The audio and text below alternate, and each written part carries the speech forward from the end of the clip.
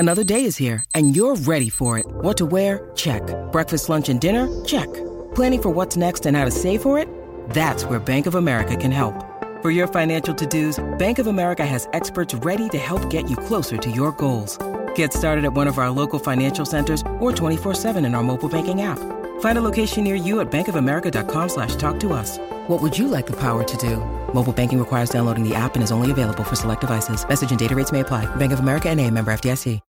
When you need mealtime inspiration, it's worth shopping Kroger, where you'll find over 30,000 mouth-watering choices that excite your inner foodie. And no matter what tasty choice you make, you'll enjoy our everyday low prices, plus extra ways to save, like digital coupons worth over $600 each week. You can also save up to $1 off per gallon at the pump with fuel points. More savings and more inspiring flavors make shopping Kroger worth it every time. Kroger, fresh for everyone. Fuel restrictions apply.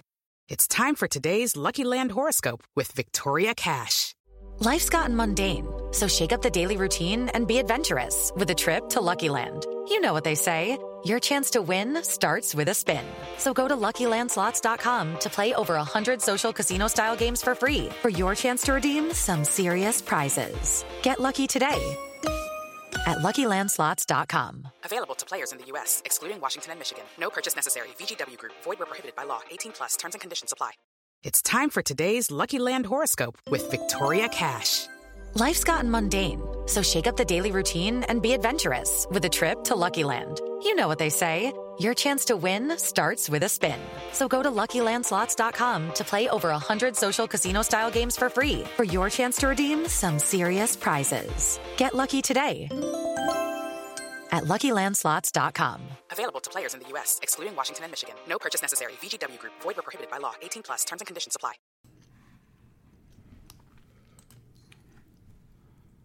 The presenting sponsor of today's podcast is Fifth Element CBD. Fifth Element is ultra-high milligram CBD focused on relief and recovery after a workout. They are specially designed for people with an active lifestyle, from weekend warriors to professional athletes to bucket list gym enthusiasts. Fifth Element, aka 5E, is full-spectrum high milligram hemp to help you whenever, wherever you need it, whether it's after the gym or after work.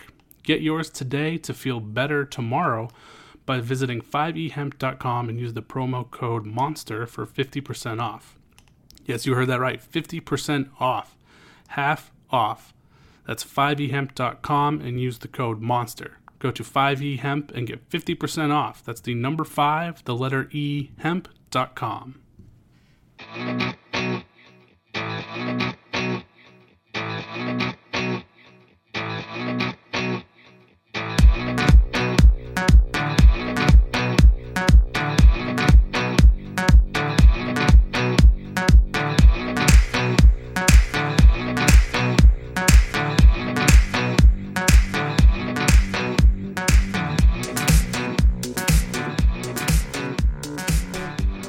Welcome back to another episode of the Over the Monster podcast. As is the case most weeks, it is me, your host, Matt Collins, and I am joined again by Brian Joyner after a week off last week for a vet appointment at my house. Brian, what's going on? How you doing? What a difference a week makes. Last week's pod would have been bleak. We were talking about this before the show. If we had recorded last week, I think it would be much different vibes from this week, which is a good time to say that, as per usual, we are recording Tuesday afternoon. This is being recorded just before the first game of the doubleheader, so we're not going to talk too much about the state of the playoff race. I'm sure it'll come up at least a little bit, but it could go in a number of different ways between when we're recording and when the show actually comes out after playing 2 games against the Yankees. So keep that in mind during this discussion. But I think, from our perspective, the last time we saw the Red Sox, it was that sweep against the Orioles. And obviously the big story with the Red Sox right now, and the big story of the weekend, was Chris Sale returning. It feels like it's been a very long time, and it has been, and it was I think just a day over 2 years since his last appearance. It felt even longer than that, but Chris Sale is back at Fenway, and he looked quite good. Did give up a couple of solo home runs, but those were the only runs he gave up in 5 innings. Struck out 8, didn't walk anybody. I mean, did the way that Sale looked change your expectations for him for the rest of the season at all? Was there a little bit of uneasiness that maybe went away with the way he threw in that first game back? Yes. A lot of uneasiness is gone. Everything we'd hoped for. I don't think I'm speaking out of turn to speak for you in this, unless you disagree, which if you do, you should say now. I do not. I mean, I think I was a little concerned coming into the start just because, I mean, obviously it's been such a long time off, and even with the reports from rehab outings, you never really know what it's going to be like when he first comes back. And the velocity wasn't like way up there. He wasn't sitting 95 like he might have a few years ago, but his velocity was right where it was in 2019, sitting at 93-ish.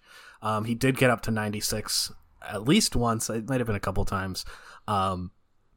And the slider looked really good. He had a couple of garbage ones, but for the most part, they were down in the zone. They were going on the side of the plate in towards righties where he really wants them. I mean, the stuff just looked exactly like you wanted. Obviously, the elephant in the room with the start is that it was against the Orioles, and against the Orioles without Cedric Mullins, who's their best hitter right now. So obviously the competition's going to get a little bit harder. It might not be quite this easy, but as far as a first start goes, it was really hard to set a better first impression. And I mean, we did the roundtable last week, talking about where Sale would rank the rest of the way. I didn't think he would be the best starter just because there's always that uneasiness coming back from Tommy John. If I were to do that again now after seeing the first start, I would probably put him at number 1. That's how good he looked, even considering the competition he was playing against. Yeah, but it also considers the competition in the rotation he would have. And I don't think that anyone right now could claim to match up with even what he brought, against even for them, just terrible Orioles team. Yeah, it's such a shot of adrenaline, just an absolute shot of adrenaline. It's wonderful. Yeah, it really did change everything, and I'm going to get to the rest of the rotation in a second in the way that Sale might impact that. But I mean, to your point about that shot of adrenaline, obviously the Red Sox kind of needed that shot of adrenaline for a long time, since the trade deadline. They went a couple of weeks where things, like you said, were very, very bleak. And even during all that, they were taking their time with Chris Sale. They weren't rushing him back. Was that a mistake? They've gotten some criticism for that, especially the way he looked in that start. He certainly looked ready. Do you think they did the right thing by waiting so long, or should they have pushed him back a little bit earlier and tried to maybe curb that slide earlier than they did? I think the fact that he looked ready is an indication that they did the right thing. I'm not... The absolute disaster scenario would be rushing him back and him getting hurt again. And we know he's an absolute psychopath and wants to pitch. Like, short of Max Scherzer, I don't know who's a crazier starting pitcher who's just like a insane competitor like him.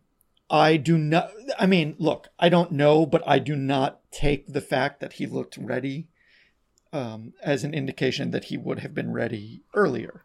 I think that take it as an indication that their plan to have him ready at this time, which is when we said, forget what other people who were complaining about it, this is almost exactly when we said he would probably be back. The whole year, starting at the beginning. And if he... but the other thing is we had talked about him. Is he going to go 3 innings? Is he going to go 4 innings? If he's coming out and pitching a full starter's workload, then I have no complaints at all about that. Yeah, I thought the criticisms were kind of weird, and as somebody who enjoys criticizing the Red Sox as much as the next guy, I'm always willing to throw some punches here.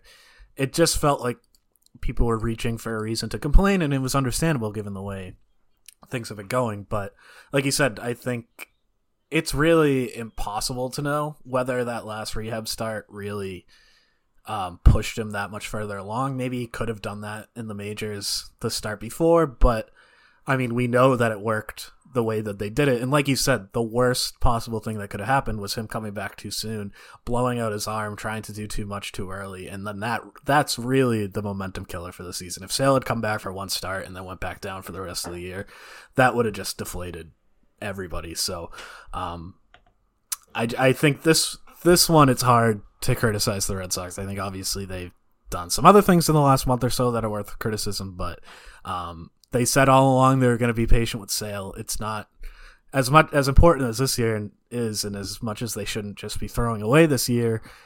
With Sale, it is about the long term too. He's under contract for quite some time after this, so they want to make sure that he's going to be good for the rest of the year, and he's also going to be healthy as much as possible moving forward. So I'm with you. I think it would have been great to have him back earlier, but you really needed to make sure he was ready, both in terms of performance and just physically being able to make it through the workload. So it was tough watching him in the minors, I guess, during that horrible stretch, but they did the right thing.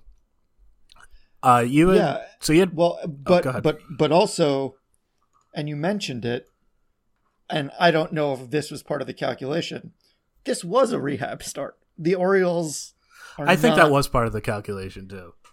So this works toward getting him full strength in more important games. So I have no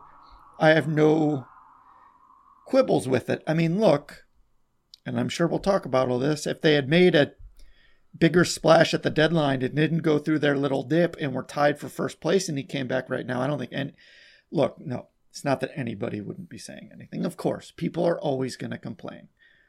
But us included. I don't have any problem with how they handled this. Yeah, I'm with you. And to your point about the competition level, his next start is coming against Texas, who is also quite bad, and especially so since the deadline when they just absolutely traded anybody of any interest. So that should be another good time for him to keep building up for September, when presumably there will be more difficult starts for him.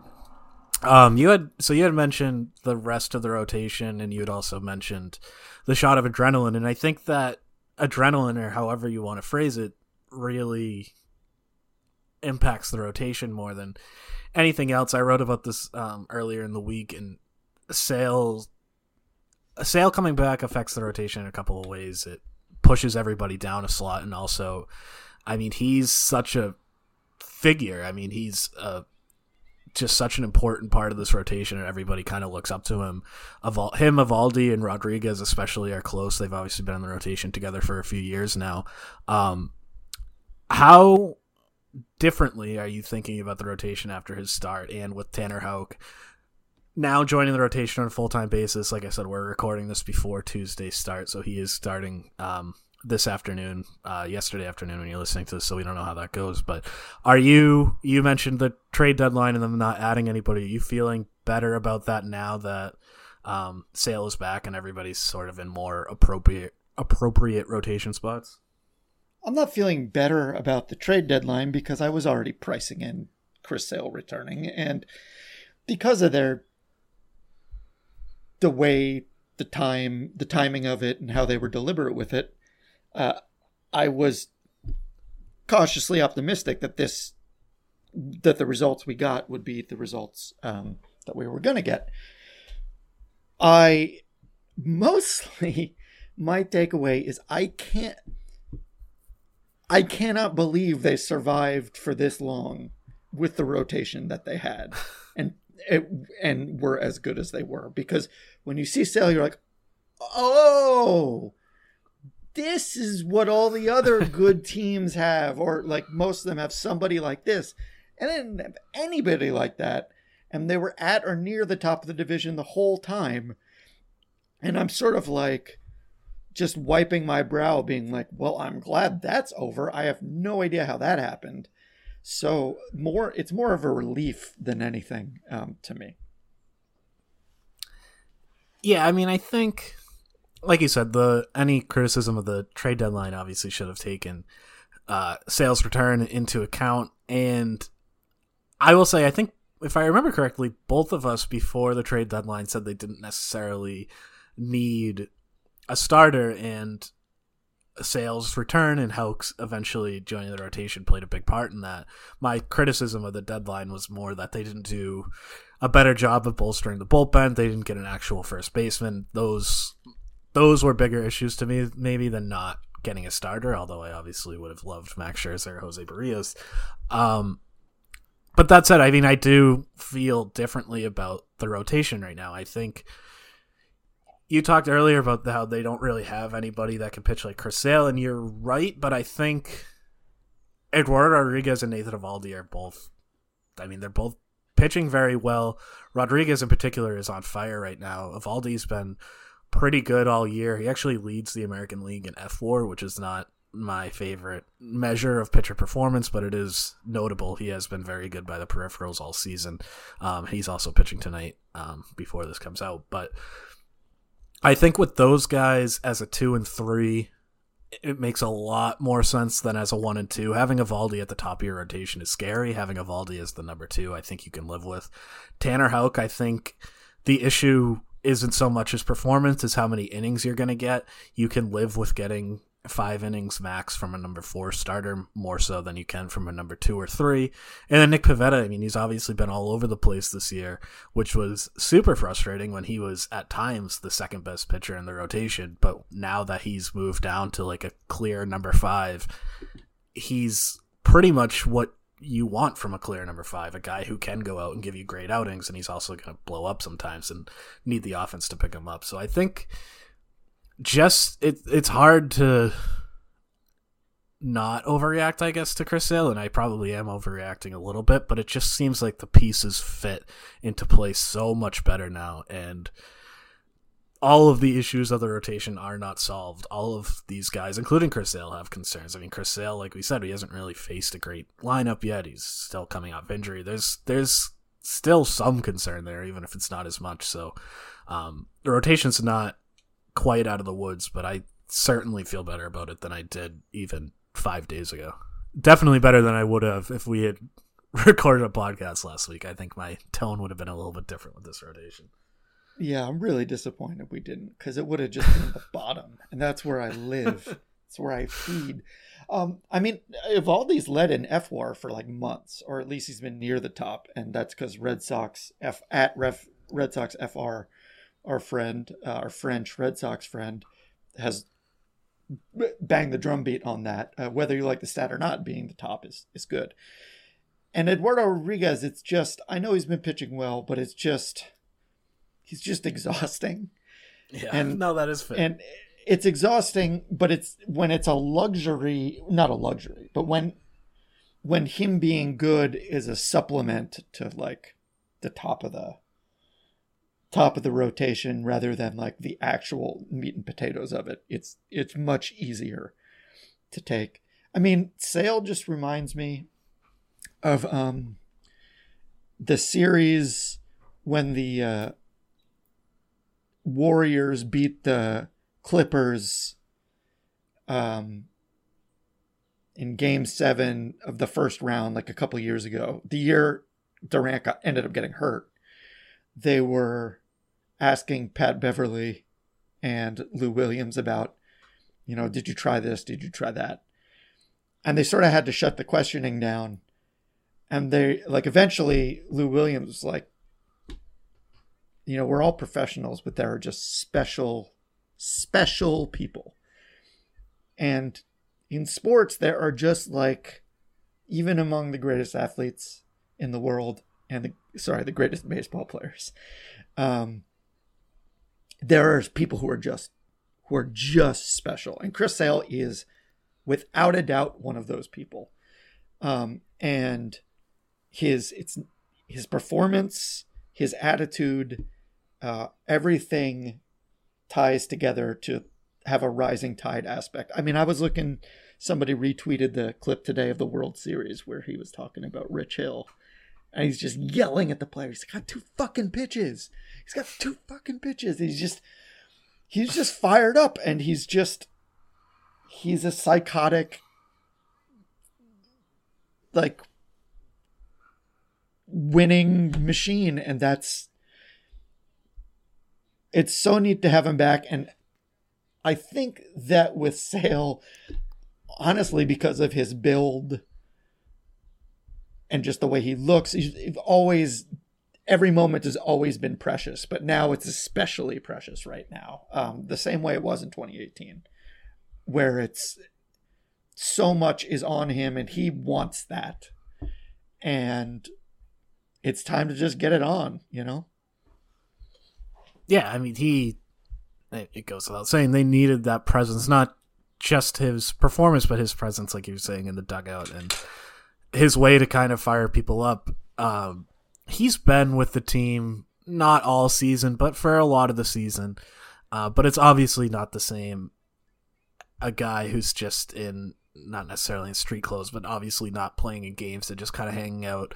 He's more of a part of the team. Not that he wasn't part of the team before, but he's actually in the games.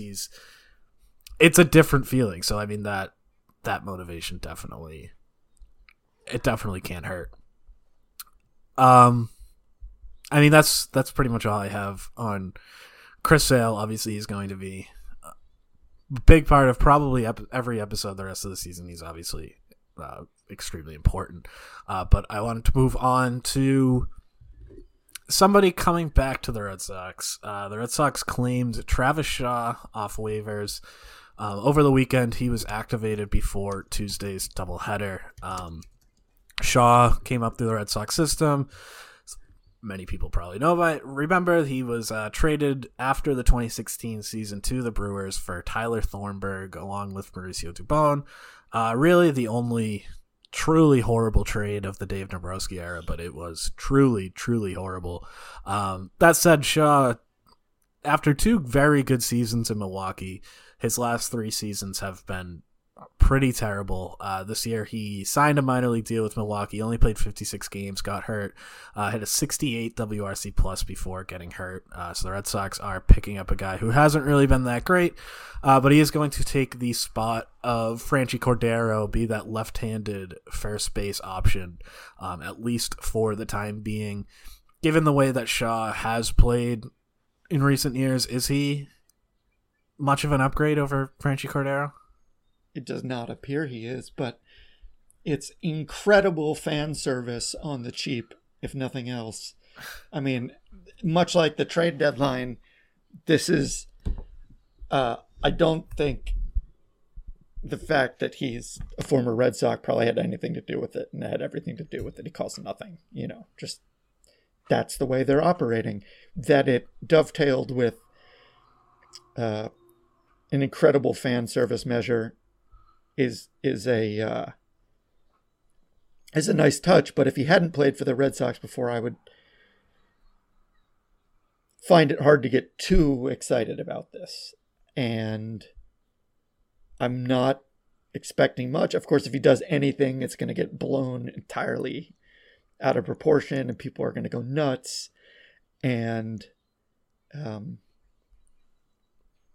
I know how much that trade hurt you personally because Dubon. Yeah, it wasn't the Shaw part of it so much, but yeah.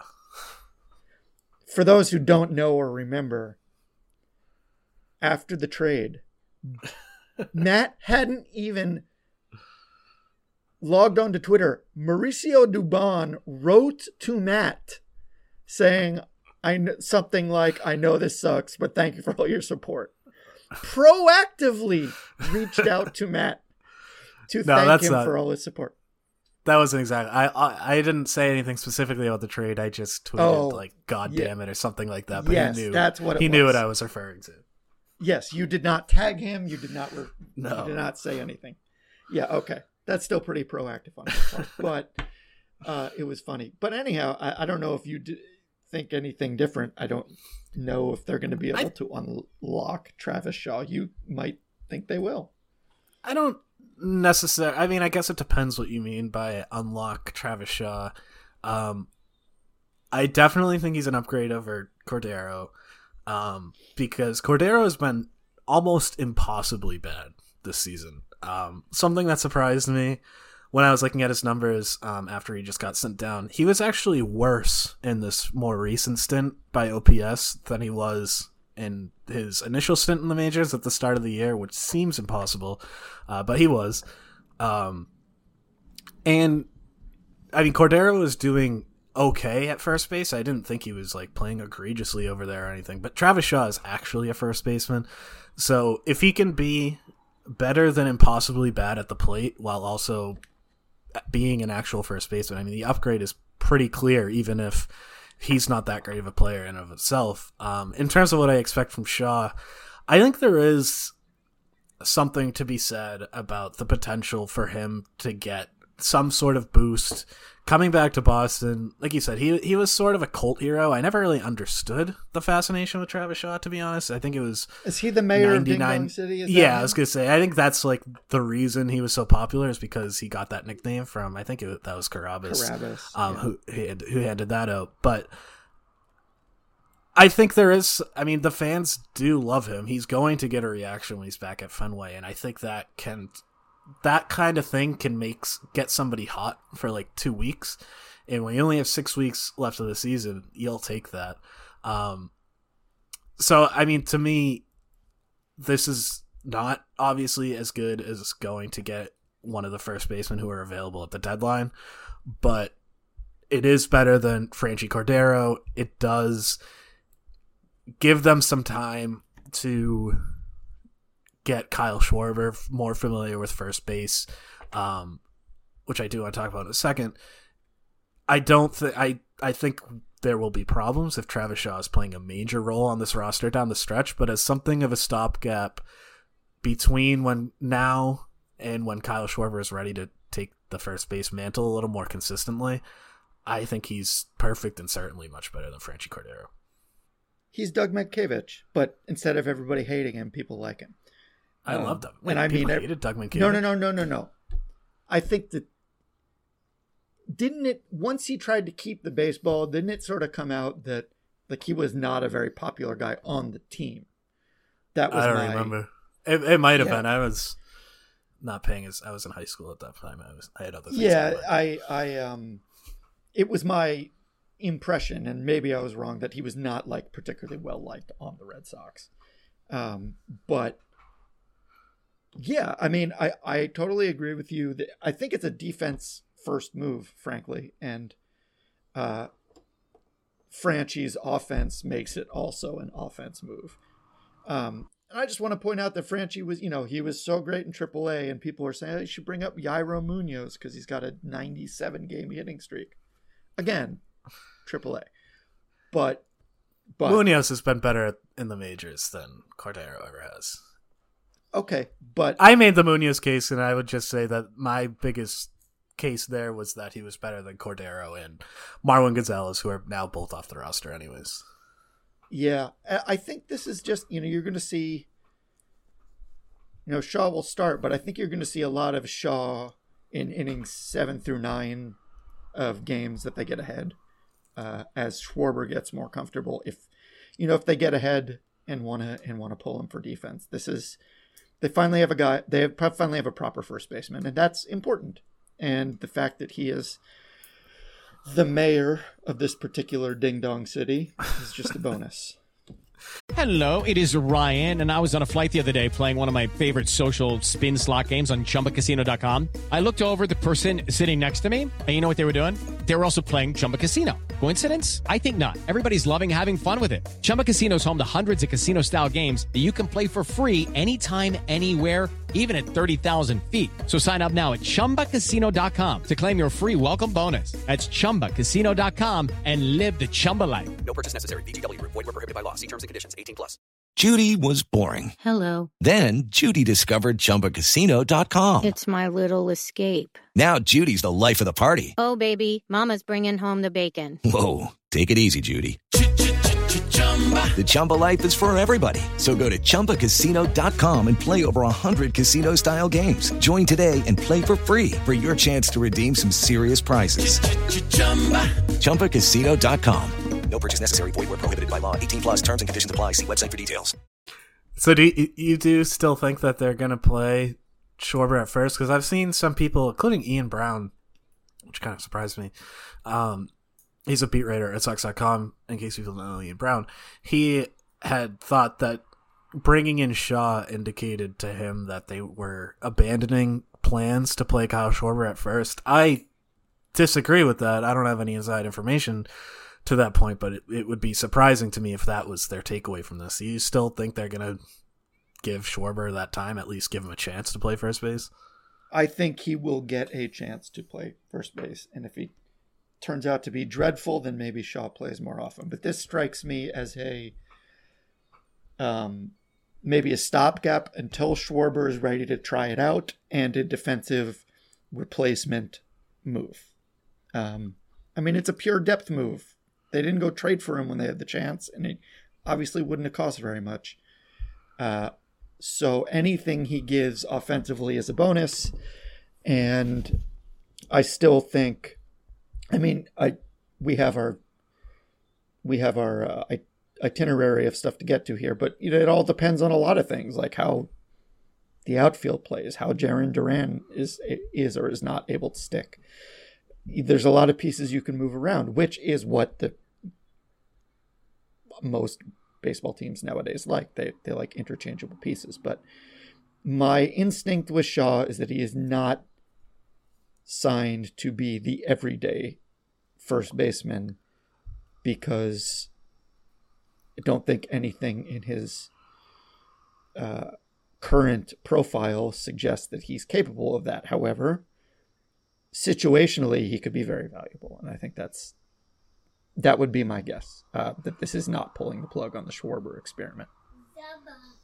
Yeah, I think that's right. I do kind of feel like it gives them more time to slow play Schwarber at first base. They don't have to rush him into it, especially since he didn't get any rehab appearances. I think they would have liked to have him play first in a rehab, at least one rehab appearance, but obviously with the team playing the way it was before that Baltimore series, they needed his bat in the lineup as soon as they could possibly get it. I kind of wonder if they're just going to hold off on Schwarber playing first until September, and then the rosters only expand by 2 this year, so you don't get a ton more flexibility, but it is easier to keep Shaw on the line. Shaw, Dahlbeck, and Schwarber on the roster, all of which are playing a lot of first base. I think that could make a little more sense. But I'm with you. I think it would be kind of crazy to think that Travis Shaw just changes the whole plan for Kyle Schwarber. I mean, I know we all love Travis Shaw, but he's just not that kind of player anymore. We had a couple of questions related to the first base situation, so I figured this was a good spot for it. Starting with Theater Nation, wanted to know if Bobby Dahlbeck's recent hot streak, and he has been very hot, is if we're still going to see a straight platoon with Shaw and Dahlbeck, where Shaw is playing against the right-handed pitchers and Dahlbeck's playing against the lefties. And just for context on that Dahlbeck stat, he has, I believe he has a 143 WRC plus in the second half. He has been good. Do you think that they're going to go with this straight platoon still? Do you think Shaw's going to see all or most of the time against righties, with Dahlbeck only playing against lefties? I would guess that it's, I mean, I don't know.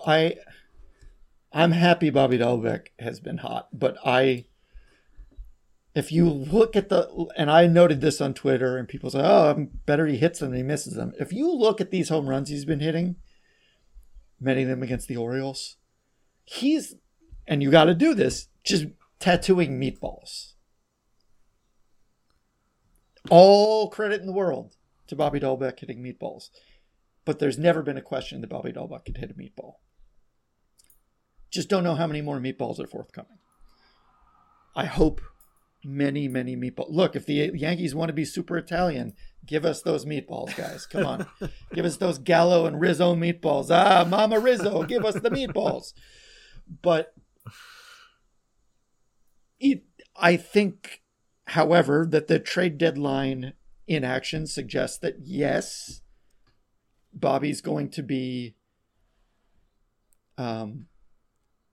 heavily involved, but I'm not changing. I would guess that it's going to be a straight-ish platoon, given Bobby's considerable struggles against non-Italian cooking. I think I actually disagree with this one. I think Dahlbeck's style of hitting is, it's obviously not an uncommon one in today's game, but players like him who swing and miss a lot but also hit for big power are very streaky, and right now he's on the right side of that streak for pretty much the first time this season. So I think as long as he's hitting like this, I would, especially when the other option is Travis Shaw, who again really has not been that good for 3 years. I think in that case you just keep playing Bobby Dahlbeck, and Travis Shaw starts sometimes, but I would give Bobby Dahlbeck obviously all the starts against lefties, and I would probably give him at least half the starts against righties too. Once Kyle Schwarber is into the mix, everything changes, and we can see how Dahlbeck's hitting then. He is still striking out a ton, even as he's hitting better, although in August he's got the rate down below 30% for the first time this year, and he is walking more, so there are good signs in a small sample, but just given the profile of hitter he is, I think you just play the hot hand until it stops being hot, and then you reevaluate. I don't expect Dahlbeck to swing like this for the rest of the season, just based on everything we've seen all season. But as long as he is, we've seen it from somebody like Hunter Renfroe already this year, and I think Renfroe's a better hitter, but similar kind of guy who can swing and miss a lot. When they're hot, just let them go. Just let them cook until they're not anymore, and then reevaluate from there. Well, I don't disagree, but I just want to point out that he has 3 really big games in the last week, and one of them was in the 20-run game where when stuff gets that out of hand, I'm not sure the stats are representative. They're representative that, they count. And then 2 were against the Orioles where he hit 3 home runs total. So, again, I hope you're right about this being a hot streak. I just think that... I was wrong on his numbers earlier. I had his career page up instead of just the season, but he's got a 130 WRC plus since the All-Star break. That's more than just a couple big games. And look, there are still issues. I don't know if that's true. I don't know if it is true. I guess I'd have to look at his game logs, but... Yeah, he was 7 for 11 with 3 home runs over those games. That could be 30 of those points. And sure, if he's just 100... Other than that, that's fine. But I'm not buying... if he's an average hitter, that's great. And he'll play a lot. And I don't think he's going to be... Well, I guess my bigger point is that it's Travis Shaw is the other option. Yeah, okay. That's like fair. I said, once Kyle Schwarber can play first base, then I think you go straight platoon. Dahlbeck only plays against lefties. But for the time being, I don't mind seeing how the hot streak goes because I'm not that eager to get Travis Shaw's bat in the lineup. That's fair. I think I agree with that now that you say it. All right, one more question about first base. Not necessarily about these guys, although maybe. Red Sox South podcasts. I don't know if they're our rivals or our friends. They want to know who mans first base on opening day next season.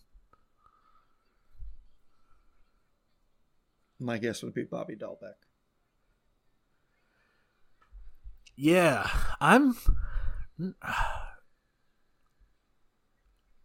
that's probably right. It's really hard to say right now because, again, Dahlbeck has been really hot, and if that continues, at least to some extent, the rest of the way, then it makes the decision easier. I really want to say Tristan Casas. I don't think that's going to happen. I think that'll happen at some point next season, not early in the year. I guess it probably will be Dahlbeck. If it's not Dahlbeck, I think it'll be like a third-tier free agent, like a CJ Crone type that we were talking about as a potential trade target. I think we could see somebody like that signed as a free agent.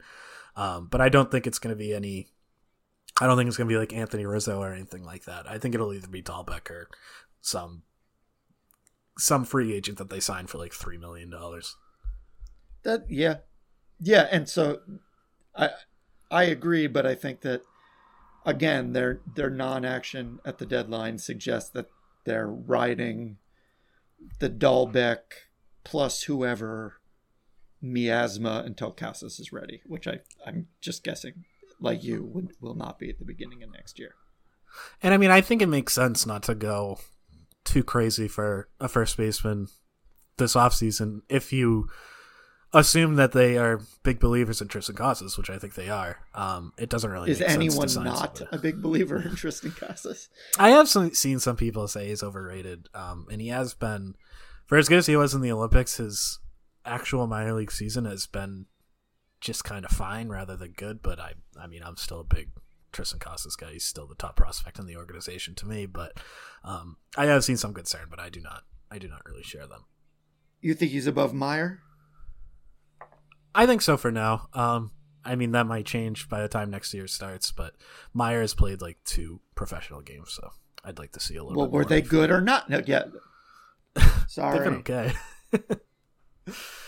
A couple more things I wanted to get to before the end of the show. And I want to get back to Kyle Schwarber, not so much defensively, but offensively. That is obviously why they traded for him. The first base thing is more just how to get his bat in the lineup consistently. But just offensively, rest of season, where is he ranked for you in this lineup? I mean, I think he's 4th to me. I mean, the guy can hit. There's no question about that. Behind the big 3 guys, I think he's probably the most consistent hitter besides those 3. Do you disagree? I kind of want to. I mean, I think he's definitely not. I definitely wouldn't put him above Bogaerts, Severance, Martinez, which I assume is what you meant by the big 3. He does kind of concern me a little bit because he's another one of these guys that strikes out a lot, and it's not hard to see him hitting a cold streak. He's as good as he's been this year. It's kind of been at a pace that we've never really seen from him before, and it was ultimately just like half a season. And you have guys, I mean, Kike Hernandez has been kind of quietly incredible since, I think I saw a stat yesterday from the Red Sox account. I might be butchering this, but I want to say it was from the start of July. He had the highest OBP in baseball. He's hit for some power. Renfroe's been heating up again lately. I could see either of those guys being better than Schwarber, but I think if I had to pick somebody, it's hard to bet against Schwarber. I mean, the guy can, we saw it earlier this year, the guy can hit a home run every single day, which is just something that those other guys can't. But I agree that he's definitely, I would definitely put him a tier below Devers, Bogaerts, and Martinez. I don't know if you have him closer to those guys than maybe some of the other guys, but I think he's definitely below those guys. Yeah, but he's just, I mean, he's one of these guys to me. He's just professional hitter. That's what he does. So I'm not really worried about the bat. I know the strikeouts, yes, but they knew that. And he does draw a lot of walks too. He does. Yeah. That's something that Bobby Dahlbeck has not done. As I said, he's like an emissary from the 2004 team. Just showed up. Yeah. So before Tuesday's game, and I don't think either of us really have much to say about this, but it should be mentioned. Josh Taylor came back from the COVID list, and they need to make room on the 40-man. So Matt Andriese was designated for an assignment. Matt Andriese was not good when he pitched. For the most part, Chaim Bloom's off-season additions have gone reasonably well. Andriese was the exception to that. So Andriese is off the 40-man. We'll see if he stays in the organization. My guess is he will not, but we'll see about that. But he is gone. Anything to say about Matt Andriese? Bye. Yeah, that's about it. All right, quick look at the minors. Baseball America updated their farm system rankings, and the Red Sox started the year in 20th. They are now number 9 on that list. A major jump forward for the farm system. Marcelo Meyer, who you just mentioned, a big reason for that. They have 3 prospects in BA's top 100. Tristan Casas is 20, Jarren Duran is 22, and Meyer is 32. So Red Sox come in at number 9. They are still 3rd in the division for whatever that's worth. Baltimore is number 2, Tampa's number 7, and Toronto's right behind them at number 10. But that jump from 20 to 9 is significant. Are you surprised by how high they've jumped? I think we all expected a jump, but are you surprised by how significant it was? I guess, but I would imagine that is also a product of graduations from other teams. So, but when A, that happens when you get the best player in a draft, and B, imagine how much better it would be if they had Judd Fabian. That's a good point. I didn't even think about that. Although I'm not sure how. But I also PA think specifically felt about it. But I think it. But I also think it reflects the conventional wisdom on Casas too. Obviously. And like Noah Song, he's a real guy now. It's not like a pipe dream that he'll pitch for the Red Sox far into the future. Just all these guys are like, Song isn't hardly near the top of the list, but they got a lot of guys. Downs the quietest Red Sox prospect. He's having despite the fact just a terrible season. Yeah. But let's trade him again, baby. I mean, to me, this reflects more than anything the fact that coming into the season, it was pretty much impossible to do any sort of prospect rankings. I think the Red Sox had their farms. I think their farm system coming into the season was better than 20th, but it was hard to really make any changes because they didn't play minor league baseball last season. So, I mean, I think we knew that Jarren Duran took that step forward at the alternate site last season, but I don't really blame outlets for not giving him a huge boost because it was just the alternate site. I think we knew it wasn't that just the alternate site. It wasn't just the alternate site. And I mean, in the winter leagues, but those are still, I mean, it's still just a different environment. I don't necessarily. Yeah, but he ripped it up. Well, he did. The thing is, he had a lot of power, and that was the big hole in his game. So that was. But it was still. I mean, I think it was fair to hold off until you saw that power play in more real games, I guess. I don't know. Winter League is still different because those guys are not. I don't think they're always throwing it 100% because they're still getting ready for the summer. I don't know. It's a different. I don't blame. I guess I just saying I don't blame the outlets for not making any moves. And it wasn't just the Red Sox. Their preseason farm system rankings was basically the same as the year before, because they just couldn't change anything. And I mean, somebody like Nick York obviously was not that highly touted coming into the draft, and there were reasons again at the alternate site to be excited about him, but they didn't get to see him against major competition, so they can give the Red Sox that boost. Somebody like Brian Bayo was showing signs of breaking out. So I think the Red Sox had these pieces that were ready to break out, and the lack of minor league season made the jump look bigger than it is. That said, I mean, these breakouts are real, and yeah, I mean, I think it's well earned. I think obviously we all agree that the goal for a baseball team is not to get the best farm system. You use the farm system to improve the majors, and that's the hard part, is figuring out which prospects to trade, which prospects to keep, what to do with everybody. So the real fun starts now. But this was one of the reasons Bloom was brought in, and I think he's getting a little too much credit for what the farm system's doing. Duran and Casas were not brought in by him, but he has the farm system now. It's time to see what he can do with it. Agreed. I'm going to skip a few things here so we can finish this before the game starts. But before we finish, there are a couple of players coming back from injury. No exact timeline yet, but they are one's rehabbing, one is about to start rehabbing. The one about to start rehabbing is Christian Arroyo. And Jarren Duran has struggled. We've talked, even before he got called up, about that jump from AAA. You talked about it with Cordero. We're seeing it a little bit with Duran, too. He's striking out a ton. With Christian Arroyo coming back, Kike Hernandez playing like he is, all the outfielders playing like they are, do you think Duran goes back down? Is there a chance of that when Arroyo comes back? I don't think he will. I think that, as I've talked about before, his ability to be a situational player, like the runner on second in the regular season, pinch runner in the postseason, combined with the plan of bringing him up, where you said, putting words in your mouth repeatedly, that like the plan is to keep him up. I think that they will stick to that plan. I definitely think they should.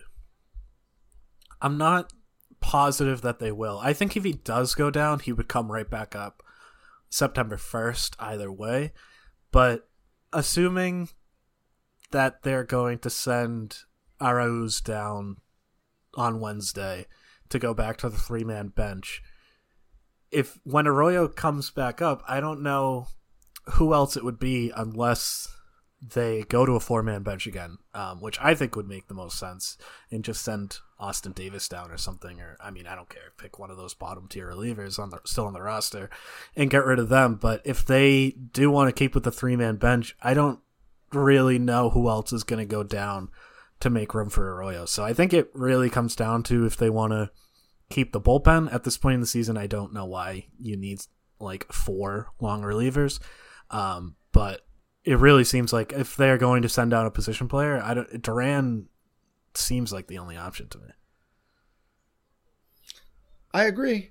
I hope they don't do it, but we'll see. And I agree with you that it would be temporary. So yeah, it would be for like a week anyways, which isn't the end of the world, but it could be a little frustrating. So the other guy, the last thing I wanted to talk about, Ryan Brasier has been sort of a forgotten man. He had a bunch of issues before the season, both personal and injury-wise. Never really got going. He's finally been rehabbing for about a week or so now. Hasn't been going super great, but the Red Sox are pushing along. They're hoping to get him in back-to-back days for Worcester, I think at some point in the middle of this week. So presumably he should be back within the next week or two. And Brasier kind of quietly had a pretty good year last year. He was obviously incredible in 2018. Do you think he's, in terms of like trust level in the bullpen, do you think he's closer to someone like Sawamura or Ottavino, the guys who are in the bottom of the good tier, or somebody like Hansel Robles who seems to be at the top of the bad tier? Well, with me, I don't have any idea. But the idea that Alex Cora is running the ship makes me believe maybe the Sawamura tier, because he probably has fond memories of Ryan Brasier. But I honestly just don't know. It just depends on how he's pitching. He's a reliever. Could be gone. I think that's pretty much right.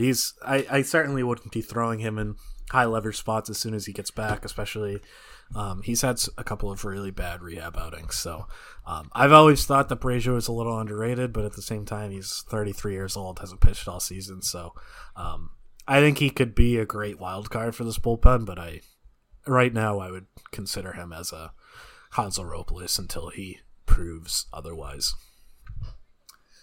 And that's going to do it for today's show. In our time, the Red Sox game is going to start in about 4 minutes, so I'd like to go watch that. But if you enjoyed today's episode, please subscribe wherever you listen to podcasts.